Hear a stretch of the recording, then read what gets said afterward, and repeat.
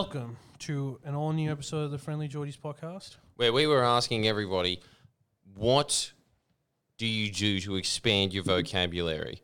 And the overall answer I think that we got was read any book other than Tony Robbins. I don't know if I'm ready for that commitment just yet. I think I need to reread On Giant Shoulders, not Awake at the Giant Within, the shortened version that just has all the condensed quotes that you could easily read by just going to the front of every chapter. There is too much wisdom there. I think there's enough for everything. Yeah, look, let's be honest. Lao Tzu's The Tao Te Ching was the wisest book until Unlimited Power, the power of putting on pants in the morning. Dude, this needs to happen. When are you going to a Tony Robbins show? I told you that I tried to the other day, right? I tried to go to his Business Mastery Seminar, now online. Oh, yeah. How did it... Well, I think that we all know the answer to that because I'm not gushing about it and I haven't increased my business by a guaranteed 30 to 70%. So I didn't go. And you know why? Because there's just a questionnaire pretty much just saying, okay, let's just see if you qualify to go into Business Mastery. Are you a CEO of OPEC? No. Better luck next time. I'm not interested. No, like he apparently you have to be isn't this incredible? When you see that stadium of people that are yelling and gushing over Tony Robbins, you know who's in there? Like Bill Clinton and Prince Charles, just the absolute elite of the planet. It's 10,000 of the richest human beings on Earth. Do you know what he And is? that's his Mick Jagger concert. He's modern day Rasputin. I am failing to grasp any parallel whatsoever between Tony Robbins and Rasputin, but go on. Hey, come on, look. Billionaires hang out with Tony Robbins. Yeah, but there was like Tsar three. hung out with Rasputin. Exactly, that's it. That was all they had was just the royal family and he hung out with them. So you're just saying that because Tony Robbins might have shook hands with Prince William once, he's the Prince same. William's wife has a thing for Tony Robbins. Yeah? Tsar's wife had a thing for Rasputin. Come on, the parallels are just there. And also, this is the other thing that I think you're failing to notice here. Tony Robbins looks more manly than Arnold Schwarzenegger. Rasputin looks like a rat with a beard. He's But got to also be manly. the ugliest sex symbol in human history. Rasputin gets assassinated. Tony Robbins, Robbins question will mark. get assassinated. By you for not increasing your business by 50%. Well, yeah, right, because I couldn't just press the refund button. But they were saying that, it looked incredible, I've got to say. He walks into some Hollywood 3D studio. It's just green screens around him. And it's kind of like this extremely corporate 1984 with all the telescreens. He just walks in going, yeah. And then there's just 10,000 billionaires on Skype. Like, yeah, Tony. And he's just like, are you ready to master your business? Stop drinking Coke. That's terrible for you. Let's get down to business. So he's just seeing everybody in real time and clicking them up on a little screen. And I was just thinking, damn, the technology on 6th Day was on point. Wait, it was a 6-day thing? No, the movie 6th Day. Oh, okay. I was In like, case anybody on Earth has seen that film other than me and my wait, no, godfather. that's the Arnold movie, right? Yeah, the Arnold movie that I don't think anybody's watched. Surely that must have been a flop. I really don't think that anybody can explain to me the storyline of it, even though you can say it in like a couple of words, I reckon. It's just pretty much twins, but they're not twins, they're clones. You know Wouldn't it be amazing if Arnold Schwarzenegger's clone was Danny DeVito again? He was just like, wow, it's just like looking in a mirror. By the way, guess what was playing on SBS? Not SBS, sorry, Channel Go. Ah, okay, Definitely not right. SBS. A few days ago. Twins. I saw that shit again. And you know what? It's still fucking awesome. But have you noticed this about twins? Danny DeVito does not enhance that film at all. It's just Arnold Schwarzenegger saying things like, excuse me, can you tell me where 3rd Street is? That's the joke. The parts where he's just saying serious dialogue. That's it. Do you know what the appeal of that movie was? That a man of a stature of Danny DeVito was the alpha in that relationship. I was at the That point, was, was I it? think that was the interesting bit. Like, Danny DeVito was this like controlling guy, and this massive giant of a man was subservient to him. Yes, classic Hollywood dynamics playing around. Ooh, and you thought they only started doing that in the late teens. No, they were doing it back in Twins' day. But it was a revolutionary movie in a lot of ways because it was the first time that two actors said, we'll do this movie, but we want to cut for it. In fact, Really? it's such a half-assed story. It was just Danny DeVito and Arnold Schwarzenegger sitting into each other, and they go, "Ha, you're really short, and I'm really tall. We didn't need to be funny if we made a movie where we were twins." And so we went to a Hollywood director. Oh, so it It's was just their that classic idea. hack story of Hollywood, how you imagine it works. Yeah. And somebody just comes in with the next Schindler's List, and there's someone going, yeah, just throwing around a globe ball in his hand lazily. And then Arnold Schwarzenegger comes around and goes, look, we look different. But imagine if we were twins. You've done it again. And But so dude, they he's get a not green wrong. light. He's not wrong.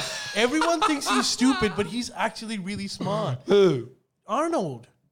He's an incredibly smart man. Yeah, of course he is.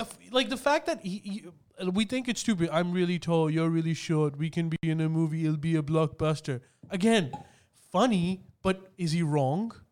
Look, as the box office has clearly shown, no. Right? But Was it a successful one? It has to be. unbelievably, especially for them, because they put into it, yeah, but we just want royalties. And they asked for a ridiculous amount of royalties each. I can't remember what it was, but say it was 30% each or something. So it is Deserves every the penny, most yeah. profitable movie he's ever done. He gets pretty much a Friends check every year just from Twins. And let's just keep in mind, Arnold Schwarzenegger has been in some of the most memorable movies of the 20th century, right? Jesus Christ. How much money does that guy get every year? You know those stupid celebrity net worths where it's just like, it's rumored that Arnold Schwarzenegger is worth $15 million. I don't think that's true. I think he's worth more. $20 million. Yeah, 20 million. I think he just gets a $20 million check just from Twins. The other thing that I recently read, which was funny, that apparently at the peak of his career, like Terminator had just come out, he sees during like the Iraq Gulf War, he's watching TV and he sees those Humvees about to go and attack and take over, and he's like, I want one of those. So he goes to Hummer and he says, I want one of those, and they're like, no, we can't give because you can't Military register. These are military, like you won't. They're not legal to drive. He's like, I don't care. I want one of those. And apparently his charisma was so strong that the CEO was like, I guess we're making consumer ones now. And that's how Hummers actually were launched in the market. Really? It was at Arnold's request. He What, bought, like, so this was during the Gulf War, right? yeah, this was during the Gulf War. Hummers were just Yeah, peak Arnold, 91. yeah, exclusively military stuff, and they're now available for consumers because of Arnold. He just wanted one. And then he did this other thing where he kept those Humvees for 8 years, and then people started Humvees became one of those cars Collector's that items? well, they were collector's item, but it also received a lot of bad rep for being gas guzzling machines and responsible for climate change, And right? rightfully so, I would imagine as well. Can you imagine how much it takes to power one of those things? It pretty much is Hal's moving castle. Yeah, they are gas guzzling machines. But you know what Arnold did? He went to the shop, and way before Tesla, he was like, make all of these electric. And so he made each and every Hummer of his electric, and then he comes on TV, right? And I'm not paraphrasing this. I've seen this live. He says, like, this is how you solve climate change. You just convert your Hummers into electric ones. Problem solved. Do the same. It's fucked up story. He's kind of right though. Probably does emit as much as Australia does. Hummers, Yeah, but like no one owns a Hummer, dude. don't they? Well, I thought every rapper and wealthy gadabout kid in Vaucluse owns a Hummer. they used to. Apparently, Hummers are now falling in sales because of that reason. No, who'd you guess? Yeah, look, I think the most cunt move I've ever seen in my life is, you remember where the Dome King lived? Yeah. And how it was a one-way street in Paddington? Yeah. I saw someone driving a Hummer on that street. Oh, Jesus.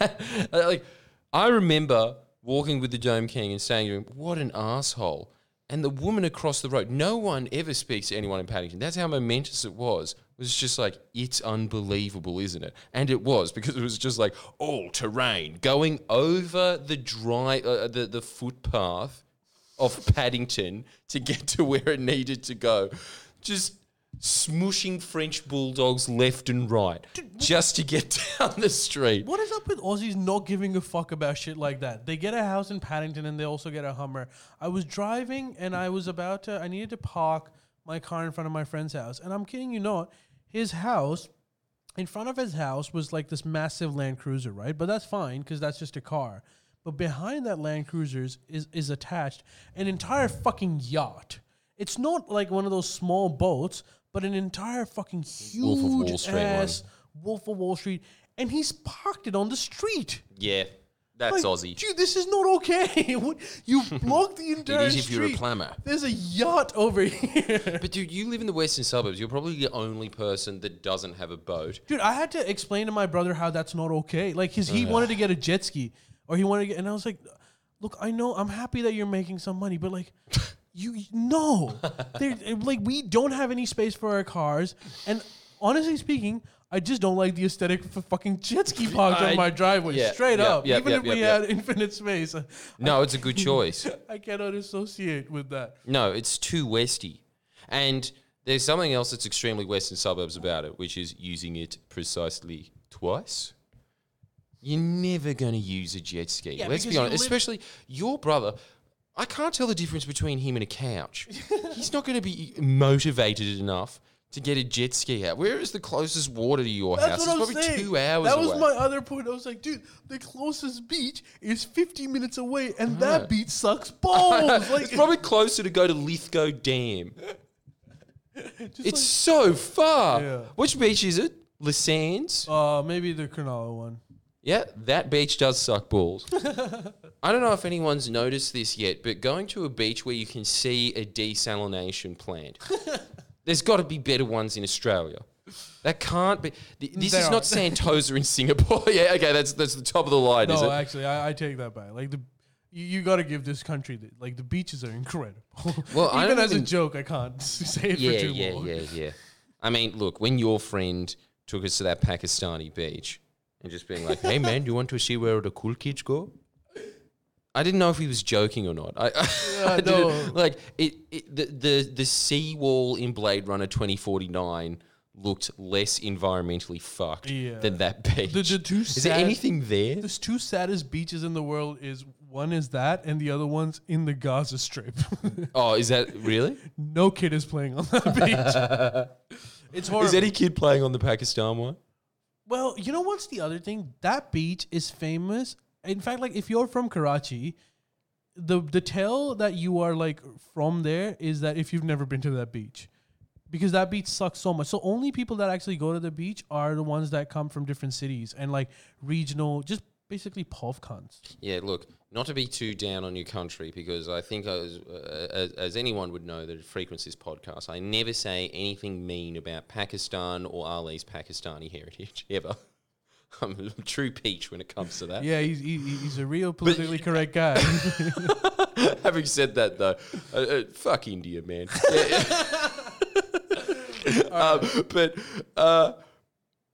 Is there a nice beach in Pakistan? There is. Actually, there's a few really nice beaches, but the problem with those beaches are that they are in Baluchistan, which is That is a problem. Which is like basically our wild, wild west. So, And that should have a desalination plant, but they're too pov to have one. but their water is really clear because there's only 2 people shitting over there. Oh, really? Yeah, so it's actually really pristine. Oh, look, Western Australia beaches are the best in the world. Like, to most people from like most countries, I would say it's one of the some of the best looking beaches. But not to Baluchistan's Australia. banging. It's crazy. It's really, really pretty. But the problem is that the roads are really shit. There used to be a security problem. Like, you couldn't go there back in the day because there were just insurgencies everywhere. Now that problem has decreased a little bit, but now the problem is there's no fucking road there. Yep. That is a pickle. Every Unless time. you're Arnold Schwarzenegger in a Hummer. That's why you need a Hummer. But unfortunately, in Pakistan, there's not much electricity. So he's still stuck with everyone else. Dude, apparently, there's this controversy going on. After a long time, there was a terrorist attack over there in Baluchistan. And these 10 Shia coal miners were killed.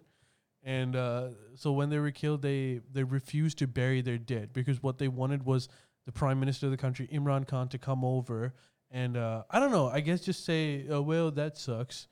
And Did he? Dude, it got insane because initially they were like, "Come," and so they weren't burying their bodies, and they were slightly rotting. And then apparently Imran Khan was really busy, so he was like, "Yeah, I'm coming. Just bury them and I'll come." And they were like, "No, we're not gonna bury them until you come." Dude, Imran Khan apparently flips out. He just goes like, "Stop fucking blackmailing me."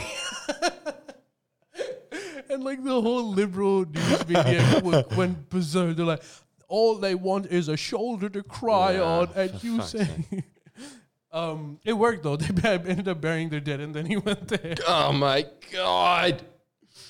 God, and people think that these Capitol riots are bad. This is just what the Prime Minister has to deal with in Pakistan. So, yeah, That's one of these lighter days. That probably is the least most complicated problem that man has faced. It's a tough gig. It's a tough gig.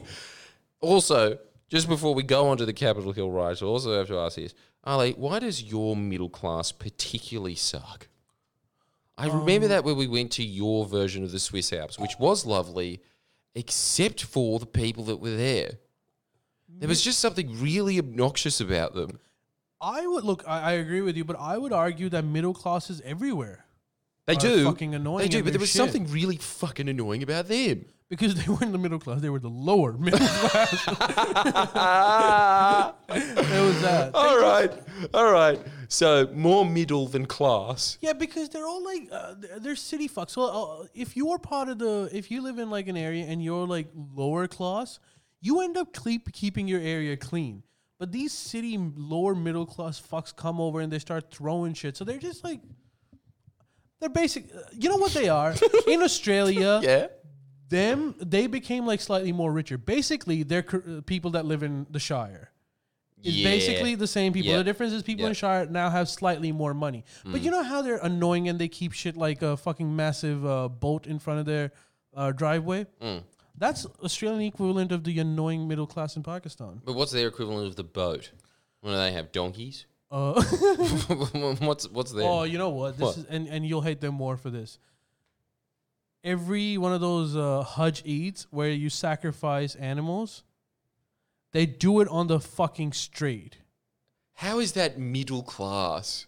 Well, Because you can afford the animal. Well, yeah. Lower classes cannot. Lower classes are the ones that are waiting for that meat. But they're even more annoying because these so middle weird class how- people, yeah. they just the point of those sacrifices is that you give it away to poor people. But they got big ass deep freezers now, so they just stock up. That's their entire shtick.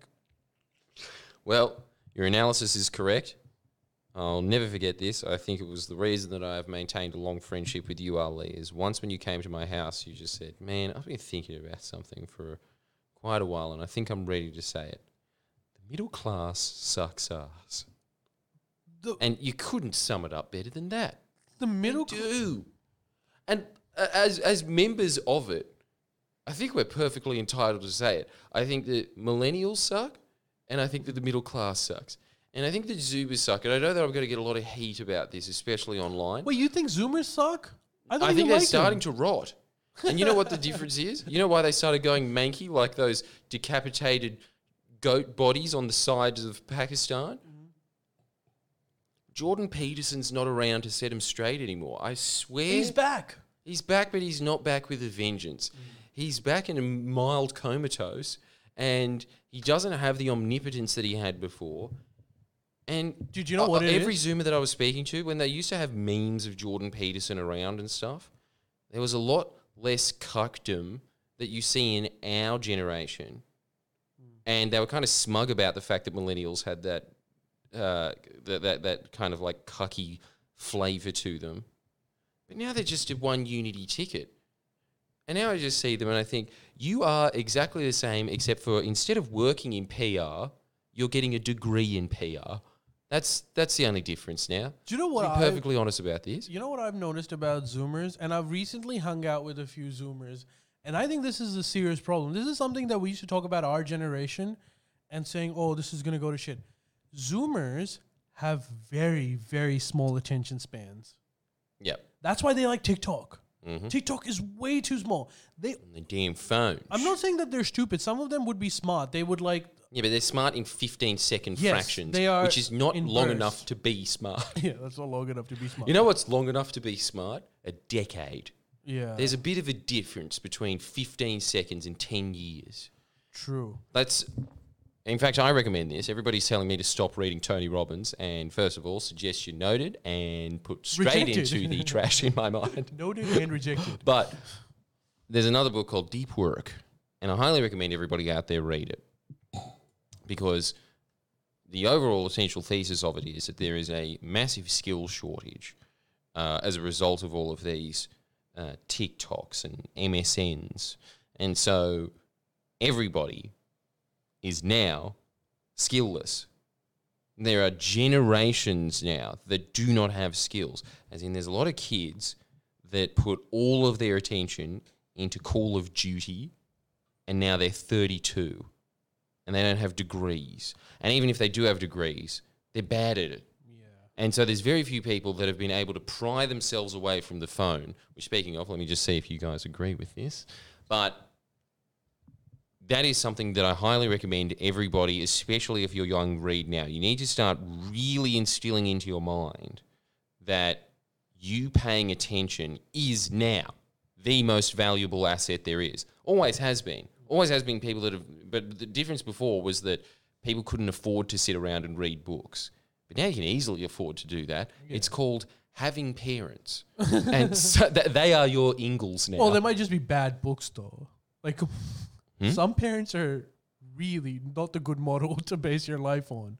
Are you saying just talk to your parents as a replacement of books? No. I'm saying ignore your parents, but take advantage of the free rent and just live in their house. And every time they say, "Do you want dinner?" just go, "I told you, yes," and then go back to studying. But also, just it's pretty much just staying at a library with a really annoying waiter that gives you free food. But you can get out of it. It's basically if everyone follows your landlord's advice on things. Jordan's landlord has some, and this might sound kind of stupid, but it's really, really good advice. He says that every day of your life, irrespective of what, you need to take out 20 minutes, just 20 minutes, and read a book. The other thing that he says, like sometimes people don't have like enough attention spans or they get bored by reading books. Even if it's not making sense to you, sometimes you'd be reading, you've read 5 pages and you're like, I don't even know what I read. Keep going. Because on the 15th page, you will start understanding it. Because your mind is trained to focus on things. It's just that it wouldn't do it unless you wanted to do it. You know what? That is one of the most sage pieces of advices that you gave that I promptly ignored because it came from you. And so it was just like, yeah, cool, and man. avoid brunettes on Tinder. Those two advices. Brunettes? Why? No, go for them too. They're all right. I'm kidding. What?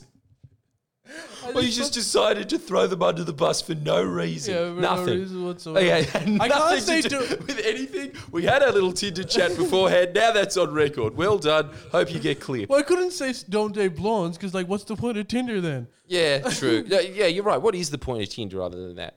Also, do you know why I think? Because some people were mentioning this too. It comes back to our original point. Do you know why, like, Jordan Peterson's lost a little bit of steam?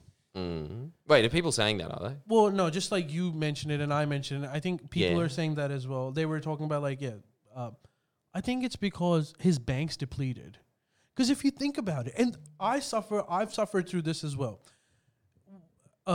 Jordan Peterson, for like however old he was, let's say he was 53 before he got famous, right? For 53 years, he kept building on that bank. He was reading shit, he was understanding stuff, and he had no one to fucking communicate that to. All of a sudden, he gets really big, so his ideas are worth something. He starts putting them out, and because he has like 50 years of training about it, it was really good. Fire hose. Now it's been 2 to 3 years, and I think he's been sick, right? He's been like super. Yeah. He had like addiction issues Yeah. too. He became a heroin addict. His bank's depleted. That's all that's happened. Yeah, but I think his blank is depleted because half of his brain is missing now. That's what I'm saying. When you look at him, he looks like Homer in Bart's imagination when he gets a lobotomy and he accidentally breaks a vase and Homer's sitting there drooling saying, "That's all right, son." That's what's looking at Jordan Peterson now. So it's really hard to sell yourself as the most prominent intellectual in the world, the guy that needs a bib. So, That's not funny. well, yeah, I feel bad about it, but sometimes all you can do is laugh. Well, that's a real shame because It is he a was real good, shame. he was like a good right-wing intellectual. But I think that the reason that he was is not because his bank is depleted. What was really fascinating about him is he sits in that small community of people that have really grey jobs, like being an academic or being a politician. There's very few people in these fields, and the only ones that spring to mind really are Paul Keating and Jordan Peterson that are also clearly creative. He's very good at just getting two ideas and mashing them together and making them come out in a surprising way and keeping an audience enraptured. He reminds me of just the greatest storyteller in the Middle Ages that would go from town to town for bread. But now you've got access to every human being on earth giving you their little pittance. So now you're a multi-millionaire for the same product. But there's very few orators in life that are able to combine those two things together, which is non-fiction and fiction. True. Don't you think? And that's a true skill. Do you know how you get that? My dad used to always say this, and this is something that I lack. He says, you got to read nonfiction and you've got to read fiction. Yeah, and I don't do it. Yeah. Actually, everybody in the comments, do you think that it's worth reading fiction? And if it is, tell us some of the books that are there. And I don't want to hear any of this fucking War and Peace. Emily Rhoda or whatever her name is. Jane Austen. Jane Austen, I don't want to hear anything about. Come on. I've read enough books about them just sitting around this specific table saying, "I'm going to play cards or not, Emily?" Well, it's most unconventional that you don't. But, no, what was it? Yeah, Del Toro's Quest. If anybody has any fond memories of Del Toro's Quest, I've just got to say, I politely disagree. Dude, yeah. So Marlene says 1984. Yeah, I've read that. Nice suggestion, Marlene. Have then you heard of this there's, book before? But I just did read it recently, and yes, spot on. It is actually, and you know what? It's a lot better reading 1984 after reading Manufacturing Consent, because there's just this myth that keeps getting perpetuated that 1984 didn't happen because guess what? We're past 1984 and there is no Oceania. Well, there is on a map. And so everybody thinks that Brave New World is the more likely dystopia. But the underlying message of 1984, which is what I think that nobody understands, is just an over-exaggeration of the kind of age that we are living in now, which is pure control of information. So there is a lot to glean from reading 1984 after reading Manufacturing Consent, and also the Noam Chomsky of our times, Tucker Carlson, who actually does really good work on big tech. Yeah. He's holding him to account. I think the thing about 1984 is that even though it was about the Soviet Union. I don't know if it was. This is the whole. Well, I think now that it's I'm more reading relevant back to at it, like capitalist countries now. it's That more kind relevant of like to capitalist countries. sophisticated Big Brother shit, like post Julian Assange and Edward Snowden, it applies to like us more than because in Russia they know, and also their technology is bad. So when you're getting tapped, you can actually hear it on the phone. You are being tapped. You are being tapped. I'm guessing that's how it is, but not happening in Australia. Yeah. Putin, are you on the line? Oh shit. Oh shit! Fuck. But yeah, no, that's true. And I was making this point on the Neil and Jordan podcast, a little preview. In fact, this entire conversation is I'm just having the same conversation, except for instead of with an Indian, with a Pakistani, to show everybody it's that the we're same not so podcast. different after all. Check out Neil and Jordan podcast too if you haven't. It's a really good one. I listen to it all the time. Do you? Sometimes, No. sometimes when I can, I do. It's good. It's a good one. Check it out. Yeah, well, you would be somebody to ask that about because I don't. But I don't listen to any of the podcasts. I don't like seeing myself on TV. I know I don't either. But but the thing about it is I have to during editing or It's just It's a good to know two-screener. if you suck or not. So I have yeah, I have yeah. to do it. All right. Anyways, let's move on to the main topic, which is Oh, well, yeah. 40 let me just minutes in. segue into that main topic by saying, and I was making this point on Neil. There's a brilliant point that I missed in 1984 reading it the first time. And if you can't be bothered, because when I'm saying reading, I was listening to it in an audio book on the way down to Narendra with Miss, and Miss was really into it as well. But there was this guy, and what a boss. He just listens to a lot of audiobooks and hears that same British voice that is undeniably a very proficient voice at doing this voiceover, but when you're trying to do 20 different characters, it sounds very monotonous, and there's very little difference between that and an online car review on BBC. And so it doesn't work. They don't have enough range. And so it just gets a bit monotone when you're reading a 20-hour book. This guy has amazing variation and tonality, and he just started reading out audiobooks and set up a Patreon. And he's so much better. And he puts in all the sound effects and all the whiz-bang shenanigans that you expect in a radio play. He's combined the two. He's done it the madman, and I wish I could shout him out, but I can't. But there's that version of 1984 on YouTube. It's got nothing really to do with what I was saying, but because he's just so good at drawing you into it, he makes you notice all of these little subtle points that George Orwell was saying that you kind of just glean over when you're reading and think like, yeah, Kmart's got a pretty good deal. Oh, fuck, I'm reading a book, and you go back to paying attention.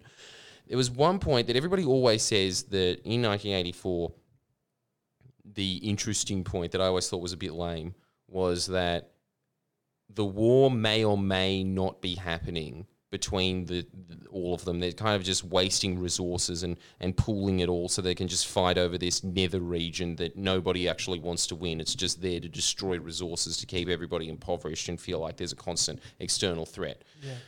That always seemed fairly basic to me, but there was this other little point that suggests that actually what was happening was that there was just a few professional forces in this nether region, and they would come in and have quick little skirmishes, film it, and then send that footage back to their respected mega countries as propaganda.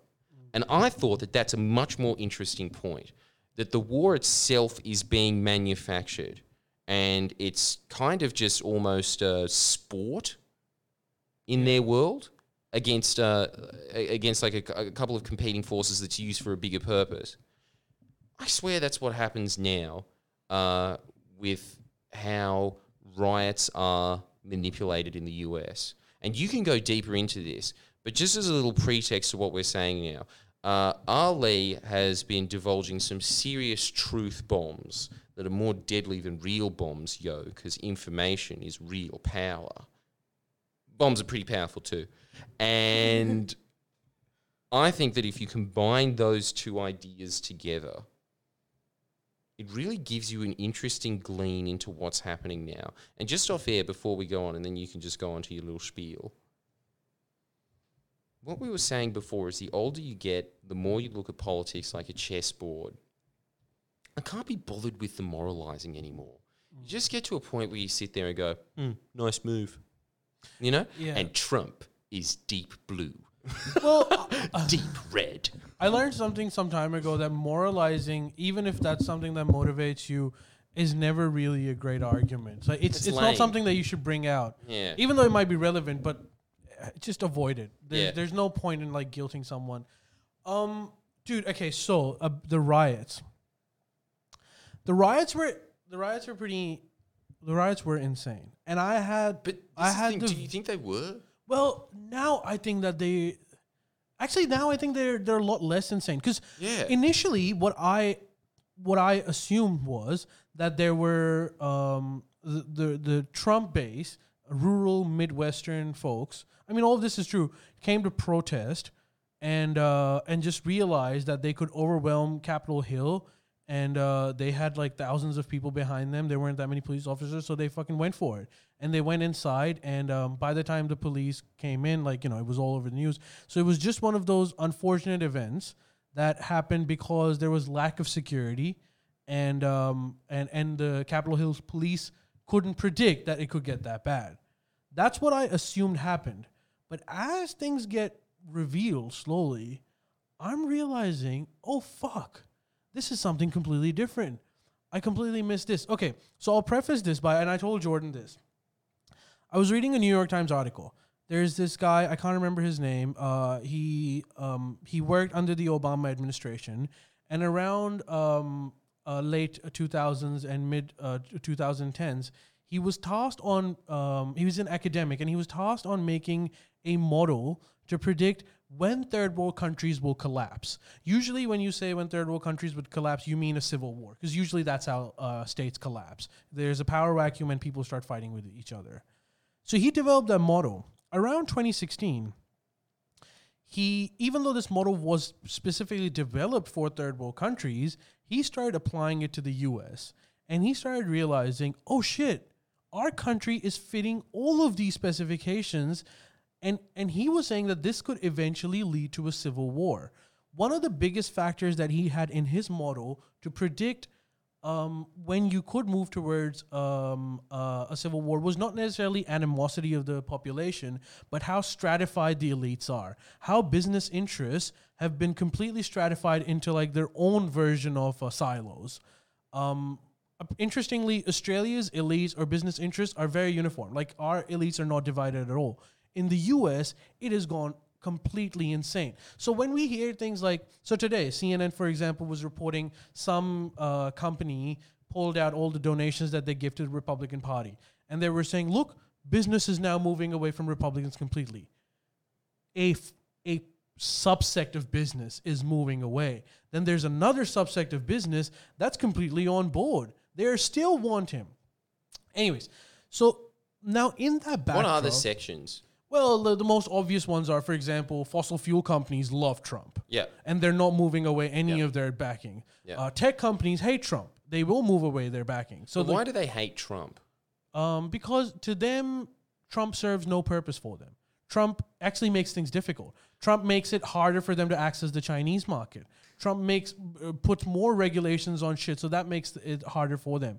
Well, don't you think that this is what's actually the big issue of our time, which is now causing civil wars? Just like the last time that there was a level of upheaval that everybody said, wow, it was just this random revolution. Because as soon as you explained this to me, I started thinking back in history, and then I just realized, no, this is 100% right. Every time there's a revolution, there's just two competing factions of the elites that emerge. And in the 60s, it was about the Vietnam War, and it was just... down the middle, some of the elite wanted to be there, some of the elite didn't. And then when it comes to the Civil War, it had nothing to do with slavery. It had to do with the fact that there was a free source of labour that the agricultural sector was getting, that the factories were like, fuck you, why do I have to pay for workers? Yeah. That was really what was happening there. So that caused the Civil War. The last time there was this level of upheaval was in the 60s, and people thought it was just because of the peace revolution, but that had nothing to do with it at all. And so now we're here. Don't you think that the big issue that is causing this rift is climate change? I think that is a major factor, because you've got literally two teams here that it's harder for them to converge their interests. On one hand, there's a team that says, we have control over these fossil fuels. This is our entire business, and we want to sell this. And then there's another faction that's saying, actually, that is hampering our business projections for the future, because with climate change, for example, like if you've got investment property in Florida, climate change will adversely affect me. And then the other side is saying, yes, but it benefits me. So you just have this climate change isn't the only thing that stratified the elites. There's different models. So like, for example, the manufacturing base loves Trump, because to them, the idea, even though it's probably never going to happen, but people that manufacture shit like the idea that someone is putting regulations or putting in protections. Whereas service industries like banks or Wall Street hate that. They're like, fuck the manufacturing. Let's just keep getting all of these profits from like Japan and Germany to come to Wall Street, and we'll make money through this way. They just have different interests, right? So it's getting more and more stratified. But anyways, come to the riots. So I just wanted to give that backdrop. But the riots, what I learned was that this spontaneous riot wasn't so spontaneous actually. So initially, when after the fallback of the riots, when Democrats started saying we need to impeach Trump, we need to get rid of him, I thought that was an aggressive tactic on their end. That they are like, this is too much. The country is going to shit. We need even if he has 10 days left, we need to like make an example of him by getting rid of him. I found out some other details from like news articles that aren't so mainstream. So, for example, I read this research. And hold that thought. I just need to check if my rice is boiling over. To be continued. Well, I'll keep going until until you do it. But so the reason why, so I read, for example, like I read this article today on the World Socialist website, which is, I know it's socialist or whatever, but check it out. They do some good editorial stuff too. But what we are finding out after the fall of these riots is that organizations, institutions of the U.S., institutions like Pentagon, institutions like the police, are not unanimously against this stuff. There's factions within these that are very pro-Trump, and they were actively encouraging these riots. Either they were within the population that was doing the riots, so they were like active military men that were part of that. I'm not even talking about that. I'm talking about people behind the scenes. So, for example, Nancy Pelosi was contacting a lot of people during the riot saying, hey, we need help. Like, I can see glass breaking around me. I think I heard a gunshot. Her requests were ignored, and ignored with a specific purpose. A lot of people in these institutions like the idea. They don't like Joe Biden taking over. Anyways, so then I started thinking, why are they trying to impeach him? Why aren't they waiting and building a case to actually try him after his presidency and put him into jail? My guess is they don't want to do that. Democrats are shit scared of what happened. They would rather that you do a symbolic thing like impeach Trump for the second time. They've done it once before. It doesn't really matter. They want to do it so that the public, people like us or like Democrat voters, feel like Trump got something, like Trump was punished for it. But in reality, they don't want to do anything because they are shit scared. Because if they pull this, if they start actually going after, like I've heard some legislator Democrats saying, why don't we use force against these people? Why don't we start killing them? Like, as in, like, why don't we start shooting them? If they're coming into Capitol Hill, let's start behaving like a police. That is a recipe for disaster. That could actually lead to a civil war. Why? Once you start, okay, imagine this scenario. These rioters come in, there's ample police over there. They're storming in, and the police start shooting. 25 people are dead. Do you know how the Syrian civil war started? Millions of people died because one child went outside and he started spray painting on a wall that Bashar al-Assad is the devil. They arrested him. He eventually died. This is a snowball effect. Once there's blood on hands, right now, there was one woman that was killed. But if there were 25 people that were killed, there's a lot of people in the US that get pissed off about that. Then they're filled with even more rage. And not only is it just a bunch of rural people that are filled with rage, every institution in the US has subsections of people that absolutely sympathize with these people. So if these people break off and they start attacking the government from within will start collapsing. Because then you would have factions within Pentagon that would say, actually, no, we're not going to do this. Then their bosses. My understanding at this point is that most of Trump support, or the cultist Trump support, is widespread in most institutions in the US, but it's still at the mid-managerial level or at the lower level. Is that right? That is from what I understand. So the upper echelons of the Pentagon are relieved the Bidens in. Yes. But the rank and file and even their middle management is not. They think their country has been taken away from them. So you have this dilemma over here, which is why this needs to be treaded on very, very carefully. You got everyone, first of all, every non-American, shut the fuck up. This is actually really serious. This is not a joke. This isn't like you can just put Trump in jail and everything's going to be better. This could lead to their society absolutely collapsing. There's precedent of this happening already. They had a civil war. So and I think Joe Biden recognizes this because Joe Biden said that he has made this public. He's claimed this. He's like, he is not comfortable with being associated in any way of trying Trump after he comes into presidency. And he is 100% right. That's a ticking time bomb.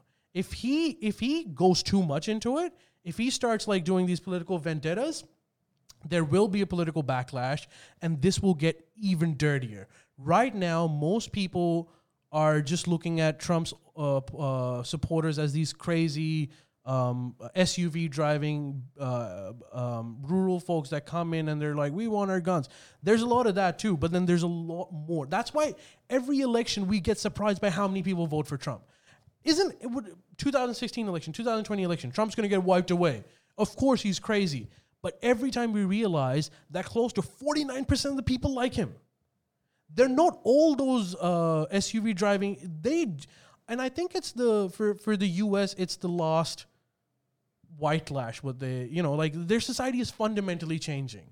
And these are long-term demographic effects because I'm trying to understand what is really getting them angry. And I think it's that. No, I think it's an inflammation. Information? It's an inflammation of... The Koch brothers have built up a media network that is pretty much on par with CNN and MSNBC. So this kind of thing is just like, we're living in two Americas. It's clearly designed. I hate this idea that there's just this kind of like cultural rift that happened. Really what's happening is there's two media networks that are exploiting and creating a cultural rift for a vote count. I mean, this is what Chomsky's always talking about in the Republican factions, Party, right? Those are the media represented by. But this is the whole thing. This is the point that I was making about Trump. Don't you think that there is no chance in hell that guy would be president if this was the 90s? He wouldn't have access to social media to begin with. The elite wouldn't be desperate enough to pick somebody that's as loose cannon-y as he is. They just would have quelled him entirely. They'd be like, I don't give a shit how popular you are. We're making Jeb Bush the winner, right? But the thing is, what people forget is that Trump, during the primaries, how he just said, I did it alone. He started gaining ground really quickly. But then Rupert Murdoch sensed a winner.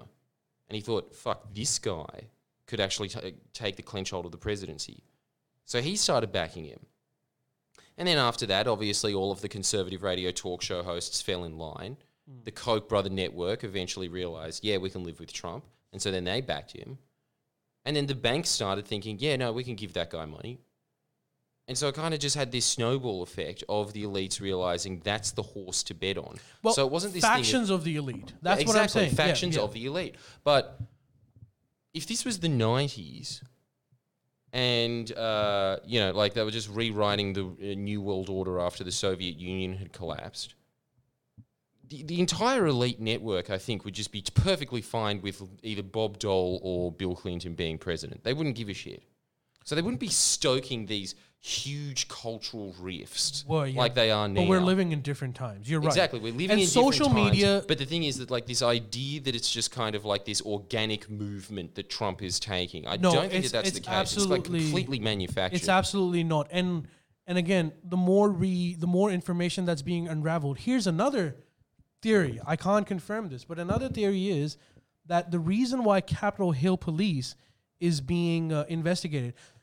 So a lot of people are saying that they're doing this because this was a clear security lapse. Like they failed to do this, heads would roll. Apparently, that's not even accurate. Yes, there was a security lapse, but the security lapse was because a lot of people working at that Capitol Hill position were sympathetic with the rioters. They were okay with them coming in many instances. In fact, there's videos where they're showing that where police is just standing on the side. They're arguing that we're saying this, we did this because the crowds were just overwhelming, that there was no reason to fight them, so we let them in. And then there's another theory where they're like, you kind of were agreeing with the rioters. So this is what happens a lot of the time, even in revolutions, when there's like an army line in front of you against the mass of the people. The break point isn't that the masses of the people will overwhelm you. The break point is that the front line of the soldier that's supposed to defend is sympathetic with the people that are coming in. So he has no capacity, will, or even power to stop them. Like he feels humiliation if he's supposed to stop them. So then these other theories that people within Capitol Hill police force were sympathetic, and which means which is why there's in my opinion, they're being investigated on. It's not just a security lapse, but it's also to what extent were people sympathetic? How loyal are you? And how loyal were you? And how much were you okay with this happening? But this is the other thing.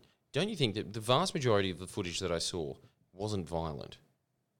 Well, it wasn't, but it was... There seems to be a riot in the US every month.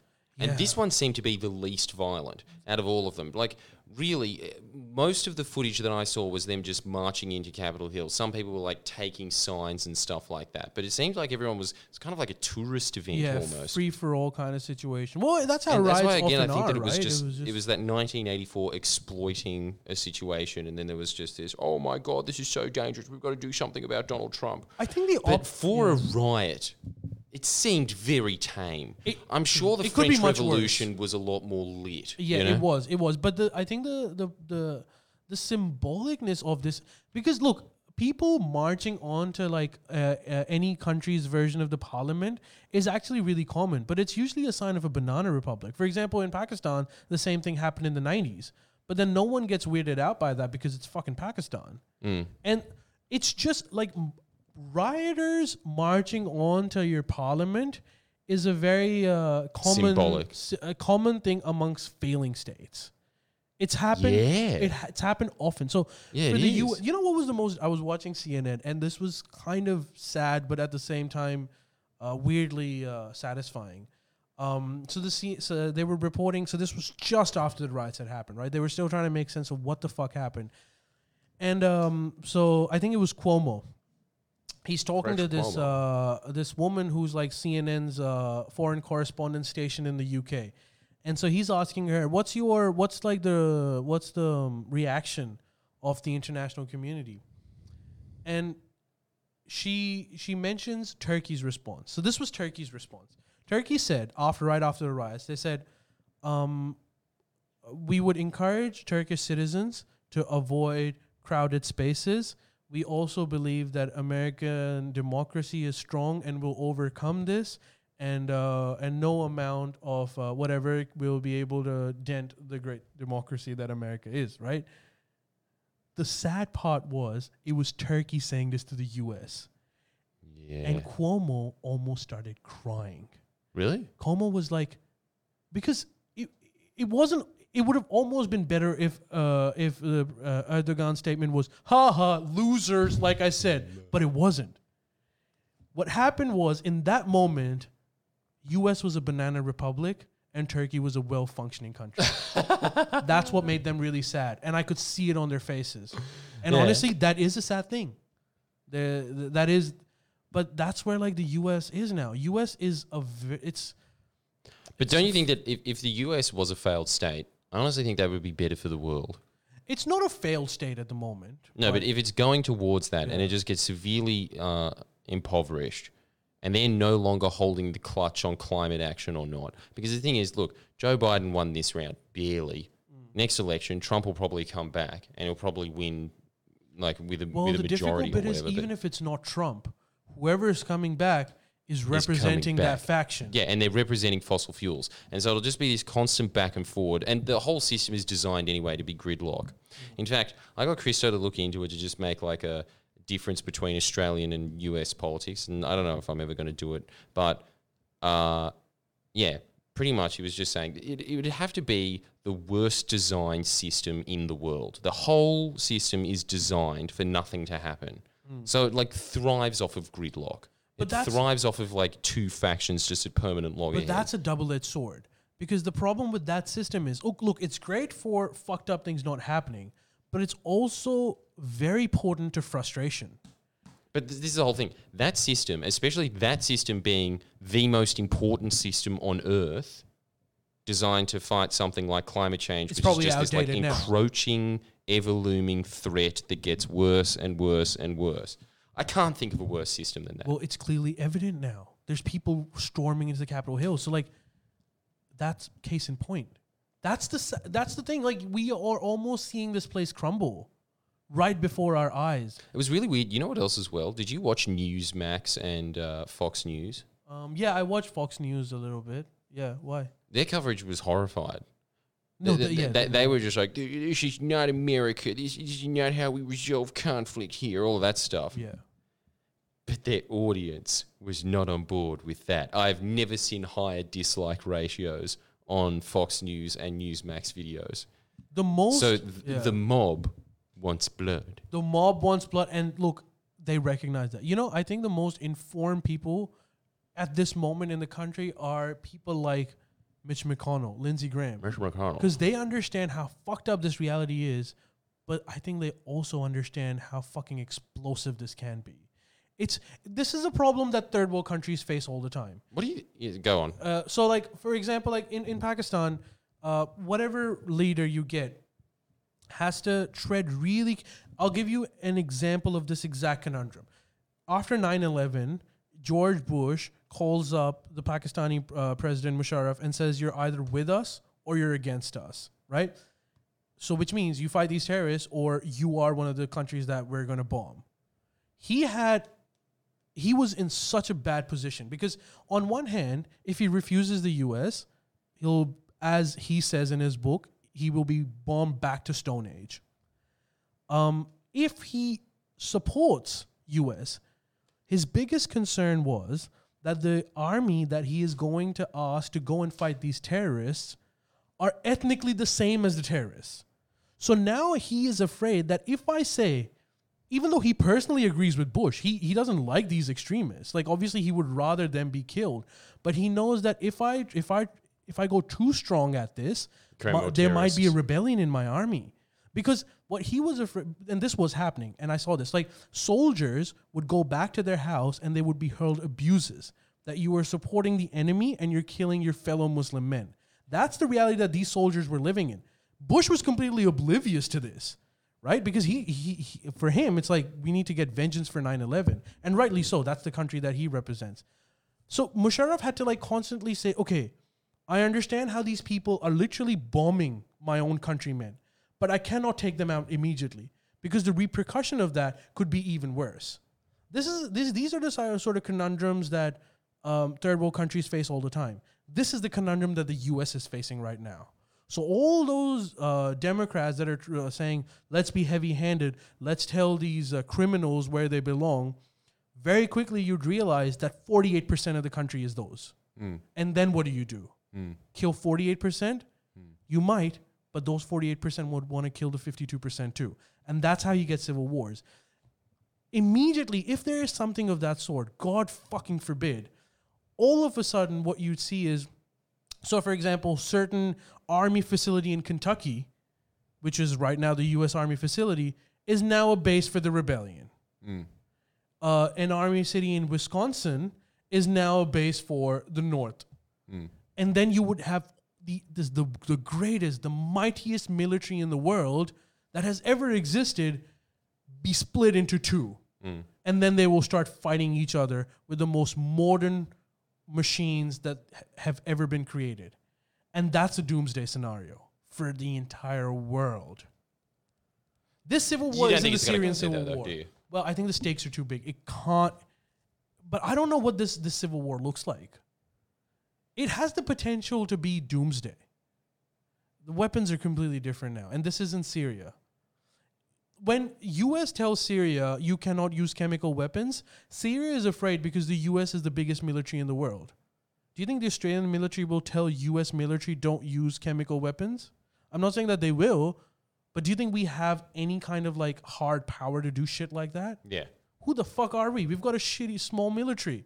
Sorry, not shitty. We've got a smaller military comparatively. Hey, our SAS soldiers punch above their weight. But for that matter, any country in the world. The only country that comes even close to being able to call some sort of shots is China. France. But even they won't be able to do it. U.S. Army military is way too big. You know the figure that we always quote, that they're bigger than like the next. Bigger. Yeah, in a civil war, that would matter. It will be each faction would be 5 times bigger than any other country in the world. And you know what else as well? Maybe this time the South shall rise again and stay there. Because I'd imagine that most of the soldiers would be Southerners. I think they'd lose again if that happened. The Southerners would lose again because... Maybe if they did actually demand secession, they would get it this time. Because everyone would realize, oh, they've got nukes now. No country, and this is a rule, no country ever allows secession unless it's super weak. If you look at any country that has allowed a part of it to be broken away, is usually after like some sort of war where they've been crippled, even revolution. So, for example, like Russian Revolution, coincident. It's not a coincidence. It happened right after the First World War when Tsar was the weakest. Chinese Revolution happened right after Civil War in China and the Second World War. Usually, you need a country to be collapsing for secession to actually happen smoothly. If your country isn't in the midst of world wars, economically collapsing, they'll fight to keep it. No country, no matter how democratic, how enlightened, or how dumb, will give up territory. Well, it's all in Joe Biden's hands now. It is all. Don't you think that he is the ultimate compromise candidate, though? I'm going to be that pissed off at that guy. If anybody is going to avert a civil war, it's that man. Yeah, and he is. The thing is, I'm satisfied that he is. He recognizes. He recognizes the threat. Yeah, and he's also very cautious. And as you were He's saying, a good so man does to be in. Mitch McConnell. So is Mitch McConnell. But that's the whole thing. It's the old guard. The old guard recognizes what's happening. What do you think Trump's thinking right now? Well, I think Trump isn't that smart to like understand the repercussions of it. I think Trump genuinely thinks he was cheated from this election. Is that what he's still thinking about? I think that's what he is. He's like, they're trying to pressure me when clearly we know that we've won the elections. I think he's a bit of a psychopath in that way. He genuinely thinks he's won the elections. Do you think it was a good move that they banned him from Twitter? Well, I don't think it serves any purpose. That has nothing to do with how that has nothing to do with making situation better. All Twitter is trying to do is save face. Twitter is, because look, I wouldn't want to be in like these positions either, Twitter and Facebook. Like they have to deal with this situation where they're getting abuses from the left for letting Trump incite violence throughout his presidency. And on the other hand, they have the issue of, yeah, but you're only half of the population. Half the population love this guy. And the guy that you're asking me to kick off of my platform happens to be my fucking president. Like, he is the president of this country. Again, this is a very difficult line to tread on. And these social media giants have so much power, and they genuinely don't know what to do. Twitter banning him is like, it's a reactionary move. Because they don't want to be in a situation where Joe Biden comes into power, puts a Senate hearing, asks them and says, you are culpable in this. Tell us what went wrong. Why did you allow this incitement? And then there's in that situation, at least now they'll be like, well, as soon as we found out, we actually suspended his account. Yeah, that's what I thought as well. Donald Trump, if he won the next election, there is no way that Twitter would have banned him. Yeah. Even if he was inciting this massive mob. And it was like 50 times the size. They still wouldn't have banned him. Yes. Because you're right. They would have never banned him if he had won the election. Maybe it would have been better if Trump won the next election. We just took one for the team in terms of the carbon footprint, got down to business with a 98-year-old Joe Biden. That's actually, I remember reading this 3 years ago, where this academic, I think he was on ABC Radio. He was an American academic that ABC Radio had got over. And he was talking about, like, again, at that point, how divided the country was and all that stuff. And he was saying how great it was that President Trump actually won 2016 elections. Because he was saying that if you had created a blue wall, then there was no room for these people to influence politics in any which way. So there was more likely to be friction. So he was happy that Trump had won 2016 because he was like, maybe that will absorb it. And then I think it was the radio host who said that, well, that's good. Then in like 2020, if Joe Biden wins, that can pacify them. And this academic was saying, no, actually, in order for this storm, this calm to remain calm, is Trump would need to win 8 years. That's what would pacify this. And now I'm realizing maybe he was right. This was like, he was saying this in 2017. What do you think he's going to do now that when he's no longer president? Well, I think do you think he's just going to retire? No. I mean, not from politics. I think he would like himself to be the kingmaker of the Republican Party. And by default, he will be. Yeah. He will be the kingmaker of the Republican Party. Republican Party has a lot of work to do. The Republican Party has a lot of difficult work to do because the leadership recognizes how their base is batshit crazy. The base hates this leadership. They like Trump. Mm. So if you abandon the Republican Party, then it's going to be just the faction that is. It'll just be Trump. If you stay within it, you'll be purged out eventually, unless you toe line. It's a very fucked up situation to be in. As a decently intelligent Republican, I hate my life because I don't know what to do. People like Lindsey Graham. He's the senator of Kentucky, right? His entire population agrees with Trump. Really. Even though they elected him, they're on the Trump train. And so he's this guy who recognizes what the fuck he has to deal with at home. So he's perfectly aware of where the country is going. It's the Democrats who live in New York and be like, well, crazy, this is anarchy. We're not a banana republic. If you're going to storm Capitol Hill, we will crush you. Try doing it. Try doing it and see what happens. Well, this is a chilling endeavor of things to come. Yeah. Should we get off? Well, yeah, someone is saying, is Ali a Republican? No, I am not a Republican. I understand how it might be perceived that I am a man who is risk averse. I hate Republicans, but I also hate civil wars, baby. But before we go, you're mistaking Mislav for Ali. He's true. the Republican. Yeah, Mislav's more Republican. For those of you that are saying, why isn't Mislav here? We mentioned it on the pre-show. Mislav couldn't be here today because he locked himself in a car. Yeah. No. He locked himself out of a car. Yeah. And so he's sitting around waiting for RMA. Maybe they've come, maybe they haven't. He also had to go to a birthday dinner. But I do like the thought of him sitting out the front just being like, I'm cool. So I'm just going with that. We hope that he's still there. God willing he is. God willing. Because he'll be here next week. For those of you that sent in your applications for the producer role, thank you very much. We're actually in the last phase of shortlisting it and calling out and calling people for interviews. So thank you for that. Lastly, and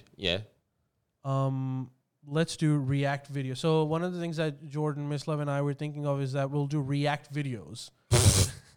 It wasn't even us that were thinking about it. It was my niece, and she was like, you're an idiot. Haven't you ever watched any other Twitch stream before? You're supposed to be reacting to memes, and then you can just use that content easily to get more views on YouTube. So pretty much that's what I'm saying now. Can you just be our generator of ideas for us? Can you just do the show? How about that? That's the new deal from now on. Start off with sending us memes that you would like to react, that you would like Jordan and us to... And videos as well. And don't do any of that 4chan-y shit of showing us like a dog getting killed in Vietnam or something. I don't want to look at that. Yeah. And now that I've said that, it's definitely going to happen. But can we just keep it to a minimum? All of the memes that you would want us to do it, send it to us. Send it to me via my Instagram. My Instagram handle is up on your screen. This has this has two Ali effects. Down with the tech. This has two effects. We get the memes, and also I get more follows on Instagram. Yes. I don't know why you care so much about being an Insta thought. I don't know. Why do you give a shit? I'm just a chick. And also it's the fact that you've lived in the western suburbs too long and you forget that there are other social media platforms than Snapchat and Instagram. Yeah, true. Send me the memes through Instagram. And for those of you that are listening in and can't see the screen right now, just look for me on Instagram. It's shahryarali.1992. And we'll do it next week. Thank you for joining us. And, thank you. Appreciate it very much. We will see you next week. Appreciate it. Bye.